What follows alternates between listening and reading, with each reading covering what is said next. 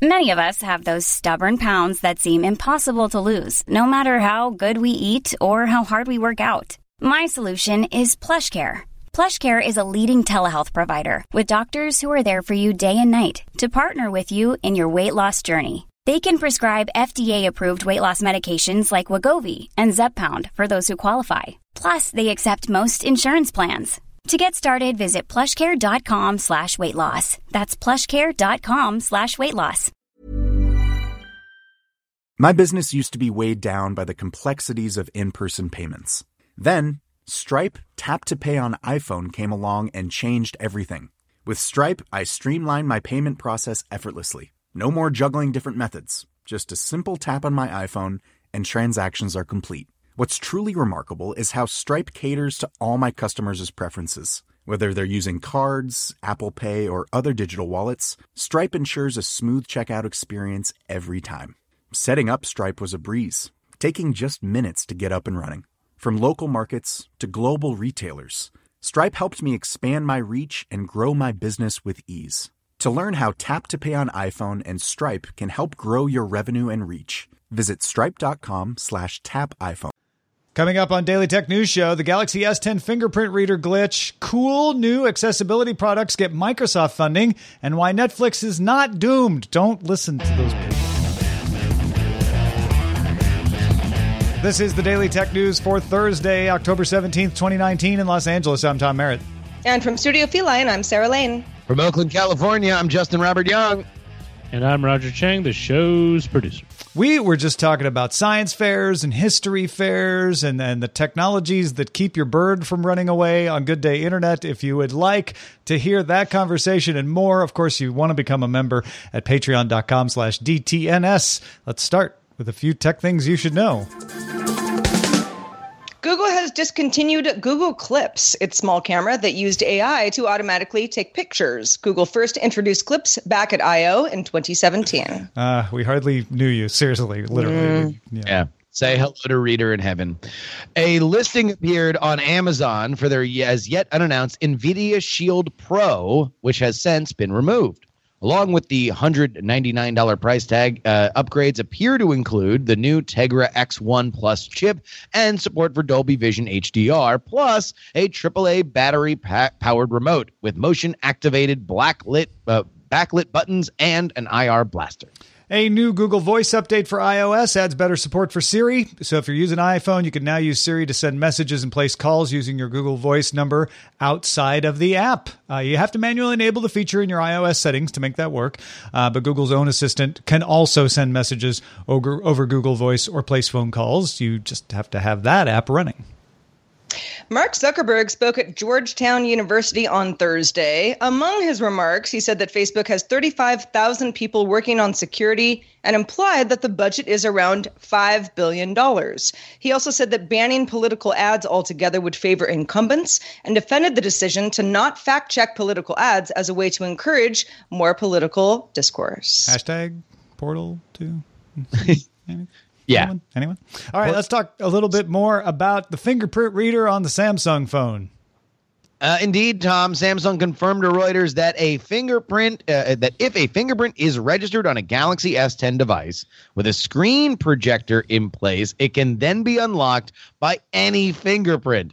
According to Samsung support posts, this is because of some gel-style screen protectors have a pattern that is picked up along with the fingerprints and then registers the biometric information. Samsung says it will release a software patch soon. Well, that's a relief. Yeah, I find this fascinating because it's not, if you use the default screen protector that Samsung gives you, this doesn't work. So that makes sense. Samsung tested it with their own screen protector. But these cheap $2 gel protectors apparently cause a pattern that makes the fingerprint register go, well, that must be part of the fingerprint. And then when the finger is not the same behind it, it's still seeing enough of that gel pattern to go, well, I see enough of the pattern. That works. Let's unlock the phone. So, I mean, the workaround is pretty easy. Don't register your fingerprint with the screen protector in place. But this is a fascinating thing that Samsung maybe should have anticipated, but didn't, and shows some of the limits for how it tells a finger apart, right? It's not that this is a problem with it telling fingers. It's just it can't tell what's a finger and what's not when you're registering, which is usually not a big deal because you usually don't put anything but a finger over that fingerprint sensor. Yeah, and it also kind of raises some of the questions about where you put the fingerprint sensor and the fact that some of these, Apple went away with it or went away from it in the iPhone because, they had more faith in Face ID than they did the thumbprint. I think that this is, I'm going to resist jumping on the LOL Samsung train here, but I do wonder whether or not they're going to be able to solve it through a software patch. I would guess they're able to go and do some quick training with whatever machine learning algorithm they're using and differentiate the kind of pattern that these screens show. That is something that they should theoretically be able to do, and apparently they think they can do it. So that's an advance. This is a good thing in the longer run because it makes this more secure and that it really will work with fingerprints, not with other things. But all of these biometrics do have certain weirdnesses. I mean, there was a story out today that the Google face recognition, the face unlock for the Pixel 4 will work with your eyes closed. And a lot of people are upset about that because one of the things that you do to make sure that someone can't force you to unlock your phone is close your eyes, right? And that won't work. Pixel 4, it's still unlocked. Or if you're asleep or comatose or something, that's something you don't want someone to have control over. I wonder, it's obvious that Samsung would not be able to test a bunch of third-party covers that they didn't make. At the same time, and Justin, I'm with you on this. It's not sort of like a ha-ha thing because it's probably that nobody just probably thought that this would happen. But at the same time, how much would a cover that is likely to be bought by somebody because it's cheaper or, I don't know, aesthetically pleasing or is the right color, that sort of thing, gonna kind of ruin one of the big privacy security features of the phone itself. Yeah. Well, and also it's whether or not they were able to test it or we should feel that they were negligent in their testing. If you have a security feature that, by the way, controls payments and all sorts of other stuff, if it's unlocked, then, you have to understand that the mechanism by which you are using to guard that is faulty. I would further say you should always assume that because your thing is for sure your code that you could enter into the phone, which is the other way of protecting the phone instead of a biometric, is actually less secure than this. It's easier for someone to socially engineer that out of you than to socially engineer your face or your fingerprint. So I don't think this undermines the idea of these biometrics, but if Samsung did anything wrong, it was being slow to respond to this because at first they said, this isn't probably a big problem. And that was the wrong answer. But they finally got the right answer, which is we're going to fix it. Narrator, it was.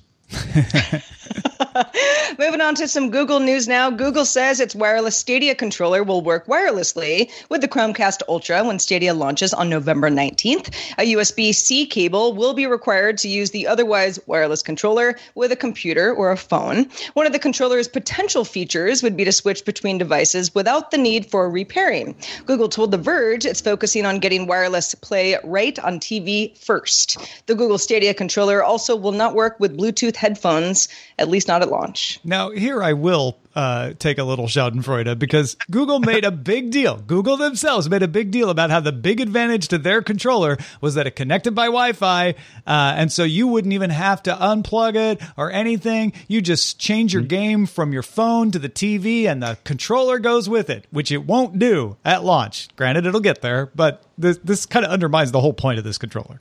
Yeah. No, you want to know what? If you're like, oh, no, don't worry, it'll eventually get to where it needs to go. And so far, we've gotten 2 announcements with Stadia where, don't worry, eventually we're going to get to negative latency. Eventually, we're going to be able to do these. It's wireless with a couple of things. Yeah. Just not with other things. Really with one thing. Just the one thing. But trust us. Yeah. don't worry. Yeah, this full future. I don't know. I think Google get ahead of their skis sometimes with these. This launches. this is the early launch. This is the Founders Edition launch that you have to pay more for. But it's not officially launching till next year, so I'm sure it'll all be fine by then.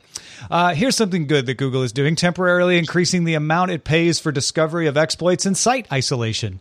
It also expanded its vulnerability reward program to include bugs in Blink, the engine that Chrome uses to render HTML. Site isolation was strengthened in Chrome 77. It's meant to stop one website from accessing passwords or sensitive data from another site accessed through Chrome browser at the same time. So they used to share a lot of resources, and that would cause the ability for one tab to access another tab.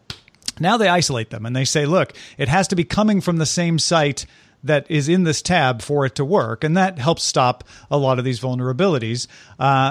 However, in Chrome 77, site isolation added protection for exploits coming through compromised Blink rendering engine as well, which would have been one way to get past that.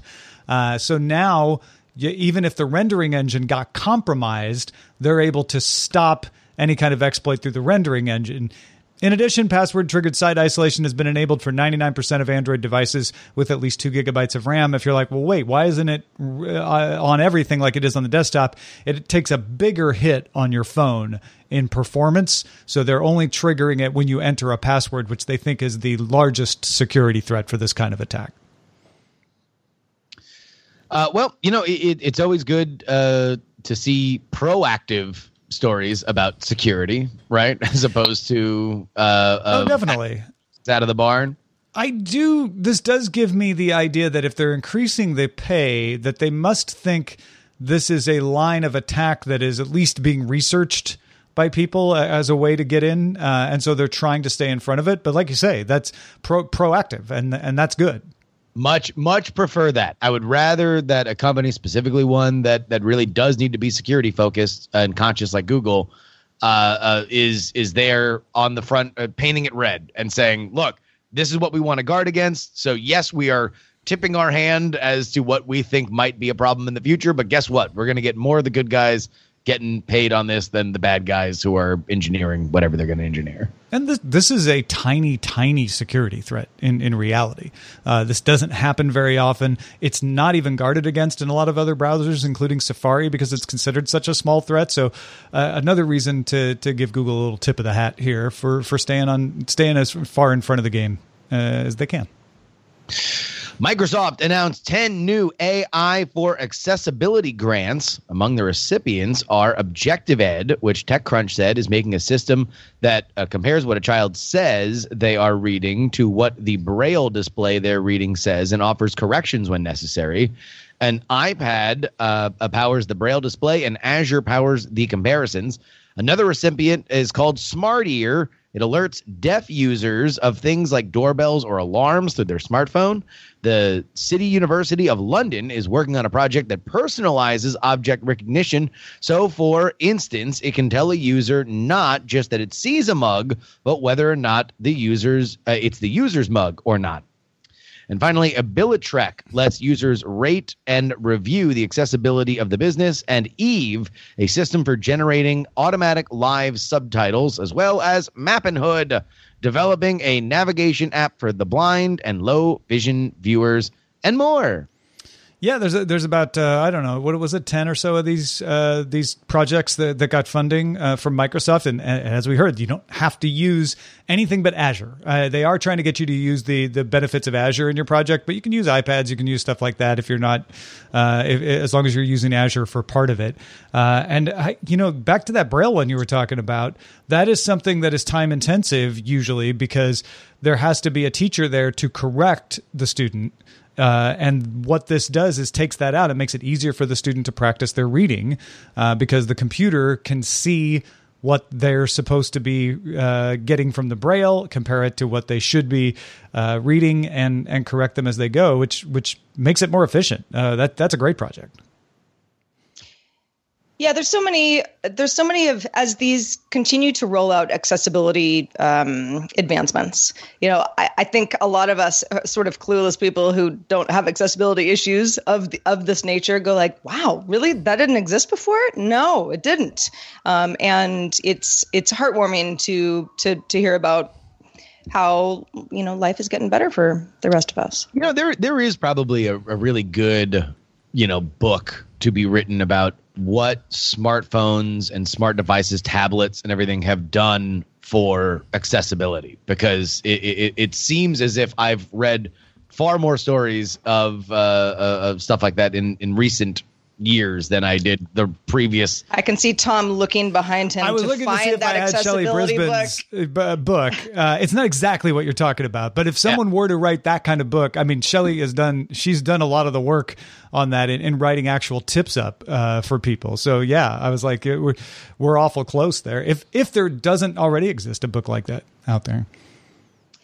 Well, speaking of advancements, Sentence is a startup that has begun marketing technology to eliminate buttons. Says it's working with Asus and 2 other smartphone makers. The system uses ultrasonic waves to detect touches or presses or swipes in a variety of materials, including metal. Asus uses it in a phone it made for gamers in cooperation with Tencent that was released earlier this year in the summer. The top edges of the phone can be used as triggers in games. Sentence is also developing a virtual jog wheel and a virtual shutter button to focus a phone's camera.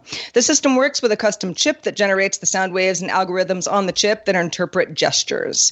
The company hopes to expand beyond smartphones to watches and cars and include materials like wood and leather. This is fascinating. When I first started reading the story, I thought, well, a lot of these phones, and the iPhone 10 a couple of years ago, it got rid of buttons, but it didn't, right? Still got the side buttons, and that's what they're going after, is no buttons at all. You could be able to hit those side buttons without there being buttons. Let's use metal and wood as the detection surface by using ultrasound.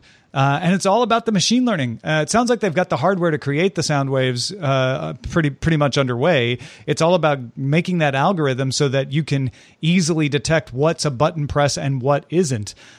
Because you want to make sure that you don't get false presses when people are just picking up their phones. And this might be better at that than an actual physical button, because it can tell the difference when a phone is being picked up versus when it actively is being pressed. I know that this is not the hardware or research that we are talking about with this specific startup, but I will say we need similar advancements in making sure that a virtual button feels similar, if not better, than a physical button. So that you pressed it. Yes. Yeah. Like, that is a psychological thing that for me specifically, and it's not all buttons now, but the important ones, the ones where I want to feel satisfaction that, okay, like, am I just not touching this right? Like, I need some kind of like burp, burp. I was always impressed with the haptics on the old iPhones with that, because when the phone would be off and I would touch the button, I'd be like, oh wow, that's right, that's not actually a button, that's just a depression with haptic feedback. So yeah, I wonder how much they can do that, especially if they're working with wood and stuff. This feels like one of those advancements that people like us are like, yeah, but without a physical button, is it really going to work the way it's supposed to work? Are you even going to know when you've depressed it properly? We used to say that about mice, right? Left click, right click kind of thing. Now I got a trackpad where I do all sorts of things without clicking anything. It's just sort of my finger being detected. And so, yeah, I wonder if in 5 years we'll kind of laugh about the fact that everybody talked about physical buttons and what we were all going to do if we got rid of them. I love the idea of different material besides metal, though. That's really cool. Yeah. Because that's something that has never been. I mean, we just don't, have phones that have wood, bezels. We've had wooden cases for computers and mobile devices before. Yeah, it's true. But yeah, this takes it a little farther, because now that wooden surface can be used as a control surface. I know a lot of people like wood finishes in their cars, and now your control surface in your car could be entirely wood. I agree with you, Sarah. I do think that at a certain point we'll look back and be like, oh, ha, physical button. What a relic of our past. I do think that you have to do it right, though. because there is an element. Absolutely, yes. There has to be a way for you to know that you're hitting the right place. I'm actually curious if anyone's tried this Asus phone with the triggers on the side, which is Centen's first actual shipping product with their technology in it. Do you get some haptic feedback from that? Is it easy to tell where those trigger buttons are? If anyone has used that Chinese phone, let us know. Feedback at dailytechnewsshow.com. And if you want to get all the tech headlines each day in about 5 minutes, don't forget we have another show in the company's portfolio called Daily Tech Headlines. You can get that at dailytechheadlines.com. Hi, this is Janice Torres from Yo Quiero Dinero. If you own or operate a business, whether it's a local operation or a global corporation, partnering with Bank of America could be your smartest move. By teaming with Bank of America, you'll enjoy exclusive digital tools, award-winning insights, and business solutions so powerful, you'll make every move matter. Position your business to capitalize on opportunity in a moment's notice. Visit bankofamerica.com/banking for business to learn more. What would you like the power to do? Bank of America N.A., copyright 2024. My business used to be weighed down by the complexities of in-person payments. Then, Stripe Tap to Pay on iPhone came along and changed everything.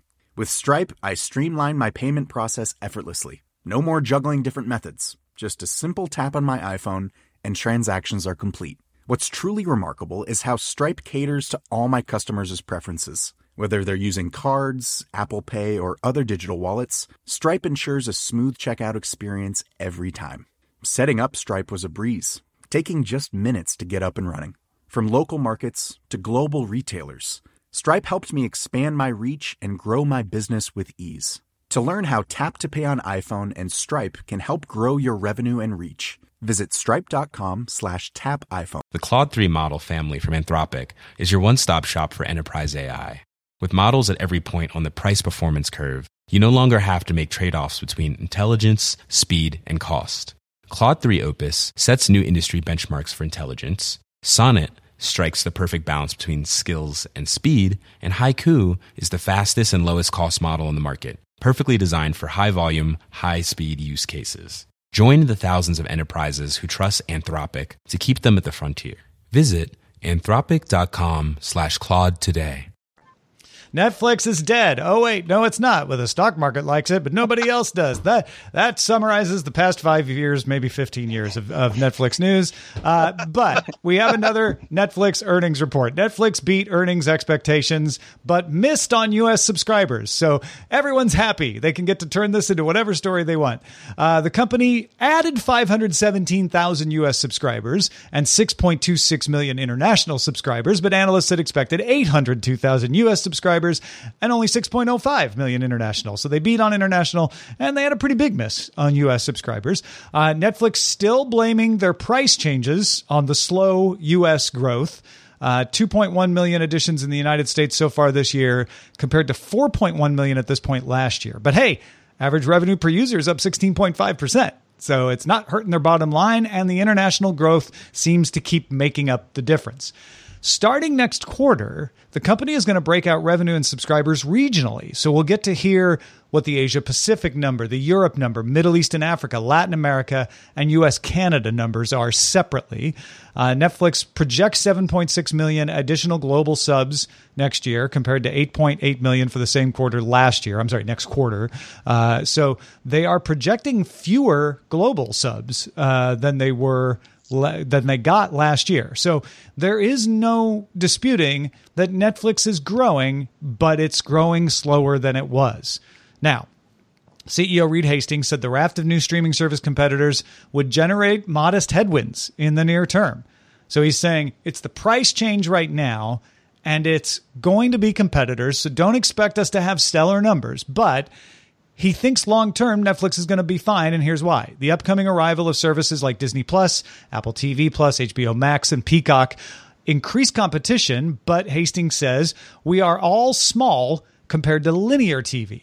While the new competitors have some great titles, especially catalog titles, none have the variety, diversity, and quality of new original programming that we are producing around the world. Hastings thinks they will all steal market share from traditional TV. He says that's what happened when cable channels came along. They didn't steal from each other. They stole from broadcast. That's what's going to happen here. We're not going to steal from each other. We're going to steal from cable. He says the likely outcome from the launch of these new services will be to accelerate the shift from linear TV to on-demand consumption of entertainment. He said Netflix will continue to take bold swings, but it won't chase every deal on the table. Basically saying, okay, we've spent some money on some stinkers. We're going to try to be more select. And he threw some shade at Disney. He said, I think that is every bit as valuable as drafting off a bunch of different franchises and waiting for them to burn out.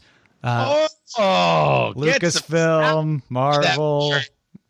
Shots fired. He hammered away on Stranger Things, Martin Scorsese, Michael Bay, Noah Baumbach.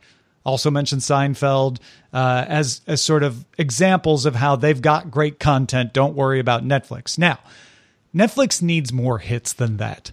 No matter what it does, there's going to be pressure on domestic subs with new services until we get that wave of cord cutters hitting the inflection point. I agree with Hastings. Like once people start leaving cable in larger numbers, then all of these services can survive and grow. International growth is going to keep Netflix going while he waits for that. But to prevail when that influx comes, Netflix is going to need to be seen as HBO. That's what he's trying to describe themselves. We have the greatest originals. We're not just relying on back catalog and old intellectual property. But it's going to need more than Stranger Things and Scorsese for that.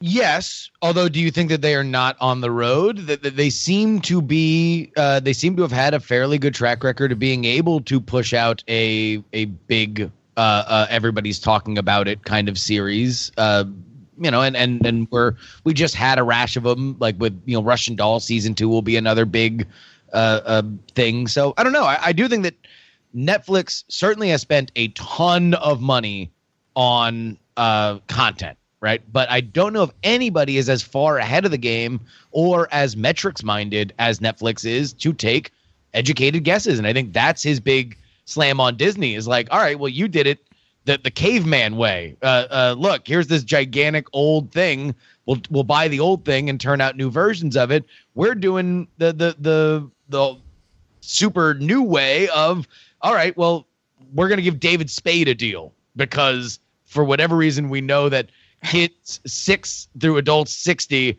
all love Adam Sandler movies to watch together, and that's their strategy. I think, yes, they are on the road. They don't have enough going right now to counteract their slowing growth, though. If they were more solidly on the road, we'd see stronger growth from them, whether they have a price increase or not. Look at HBO.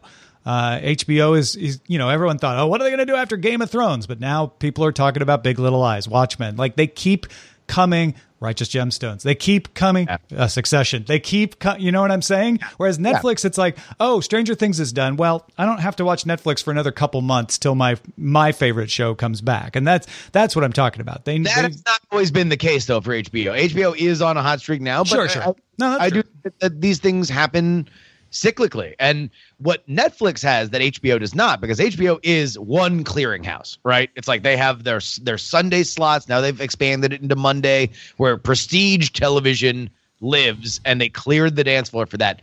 Netflix doesn't care if you subscribe because you like these tween rom-coms, or you like stand-up comedy, or you like prestige hour-long dramas. They are there for all of it, and they are constantly trying to micro-target. And that's, you're right. The numbers are the numbers. But if their play is content, I still think they're ahead of the game there. Netflix's argument that really the enemy is still the linear cable networks. I mean, yes, that's true. That's certainly true for U.S. subscribers. And the tide will shift. And when that happens, Netflix is, I feel like they're going to win in the short term, but it's what we always talk about is, well, okay, when you have a lot of choice as a cord cutter and you kind of realize, well, hold on a second, I don't really want all of these channels. I want just certain things that are important to me. I don't think Netflix wins in the long term because it will have too many competitors. And right now the perception of Netflix isn't what Reed Hastings needs it to be. He wants it to be prestige programming. He wants it to be, we're the place with the best originals, no matter what your taste. You like rom-coms, you like Christmas Prince, you like, you know, like high-level Seinfeld mysteries. reruns, it's all here. all of it. And that's really not how people talk about Netflix. They talk about it as a place to just sit down and watch something. The perception is stuck in the past of Netflix, the DVD purveyor of, they're the place that has everything. And that's why you see people complaining like they're losing friends. Netflix isn't going to be worth something anymore. He needs to shift that perception. I mean, but it is there on some level, right? Like we keep talking, like it is, and maybe this is just my own little Twitterati chamber, but you know, it seems like it's still like it seems like 5 times this year a Netflix show just totally took over my Twitter timeline, and everybody was talking about it, and now I had to sit down and binge watch 8 episodes of some random show. Yeah. Did you enjoy that random show though? Because that's the kicker. Oft I did. Not always, but oft. Yeah. No. I think he needs to have that happen more. That's all I'm saying. So that when that influx comes, people are choosing Netflix for multiple reasons. And don't get me wrong, Netflix is perfectly positioned to make that happen. But they aren't as far ahead of the game as I think maybe I expected them to be. That's all. Well, but also this would be the scariest moment that then is, as Reed Hastings hopes, not as bad as it seems with all the barbarians at the gates right now, or it's really the beginning of a huge problem where subscriber fatigue eventually starts eating at Netflix. Yeah, even if they have the worst version of what I'm talking about, though, he's right. People are going to start leaving cable, and just the rising tide will lift all these boats. I go back to what we started this conversation with. The problem isn't the competitors. The problem isn't Disney Plus. That is not going to be the challenge, I don't think. Here's the other thing that that is not yet dawned that will be a larger issue in the next 5 years: sports rights deals. We are at the point now where one of these companies, and it might be Netflix if they want to get into more live stuff or live stuff at all, that they're going to make a pitch for something in that realm. It won't be Netflix, but as soon as sports becomes perceived as something you can easily get without cable, even though really right now it is, that's when that big influx is going to happen. You're right. Hey, thanks to everybody who participates in our subreddit. Netflix stories and others are encouraged. You can submit any story you like and then vote on others at dailytechnewsshow.reddit.com. We also have a lively Facebook group. Come on in, facebook.com/groups/dailytechnewsshow. I'm sorry, I just noticed Beatmaster in the chat room wrote, "Why do you think they say Netflix and chill? They need future customers." All right.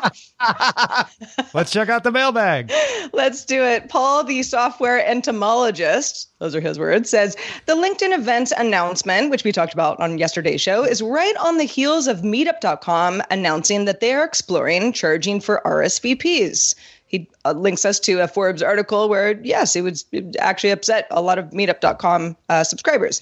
Paul says several of the meetups that I attend are now ready to ditch Meetup.com. I don't think Meetup.com is that differentiated, except it has the bulk of Meetup traffic right now. A new competitor could swoop in and take it over pretty easily, I think, especially if that had a lot of existing traffic like LinkedIn does. That's a really good point. I hadn't even thought about Meetup.com. They could be the roadkill. More so than anything else on the way to LinkedIn's adding of an incremental feature. I didn't realize that as many people were still using Meetup.com as are. So thank you, Paul, for that. Thanks, Paul. And shout out to our patrons at the Master and Grandmaster levels, including Kevin S. Morgan, Paul Reese, Michael Akins. Thanks to you and everybody else who supports us. Thanks also to Justin Robert Young for being with us this fine Thursday. Justin, what's been going on since we saw you last? Well, obviously, we had a big debate on this week on CNN and co-hosted by the New York Times, and I covered it in depth. Not only that, but also we had a breakdown of the AOC endorsement of Bernie Sanders. We had Dave Leventhal from the Center for Public Integrity to break down all of the Q3 fundraising money and some of the troubling trends for a few candidates that those revealed, and had a great chat with Andrew Heaton. You might say, wow, is that a week's worth of content? No, friends. It was all on one episode of Politics. That's the most recent one. And we had another episode this week where Tom texted me his thoughts on Brexit, as he is off to do. Go ahead and check it out. Politics. Find it wherever you listen to fine podcasts. Yes, the Harris Tweeds and Warren Commissioners and everyone are welcome. Go find that show. We have new Patreon rewards. Become a member of DTNS, and you can get them. Behind-the-scenes chats, peek at our show rundown as we develop it. And on November 1st, everyone at the $2 level or up gets a PDF copy of the DTNS cookbook with recipes from us and some listeners. So you need to go sign up right now. Patreon.com/DTNS. We also welcome your feedback. Our email address is feedback@dailytechnewsshow.com. We'd also love for you to join us live if you can. We're live Monday through Friday at 4:30 p.m. Eastern. That's 2030 UTC, and you can find out more at dailytechnewsshow.com/live. Back tomorrow with Blair Bazderich, and if his internet happens, Len Peralta. Talk to you then. This show is part of the Frog Pants Network. Get more at frogpants.com. Hopes you have enjoyed this program. Hi, this is Matt and Sean from Two Black Guys with Good Credit. If you own or operate a business, whether it's a local operation or a global corporation, partnering with Bank of America could be your smartest move. By teaming with Bank of America, you'll enjoy exclusive digital tools, award-winning insights, and business solutions so powerful you'll make every move matter. Position your business to capitalize on opportunity in a moment's notice. Visit bankofamerica.com/banking for business to learn more. What would you like the power to do? Bank of America, N.A., copyright 2024. Ever catch yourself eating the same flavorless dinner 3 days in a row? Dreaming of something better? Well, HelloFresh is your guilt-free dream come true, baby. It's me, Keke Palmer. Let's wake up those taste buds with hot, juicy pecan-crusted chicken or garlic butter shrimp scampi. Hello Fresh. Stop dreaming of all the delicious possibilities and dig in at HelloFresh.com. Let's get this dinner party started.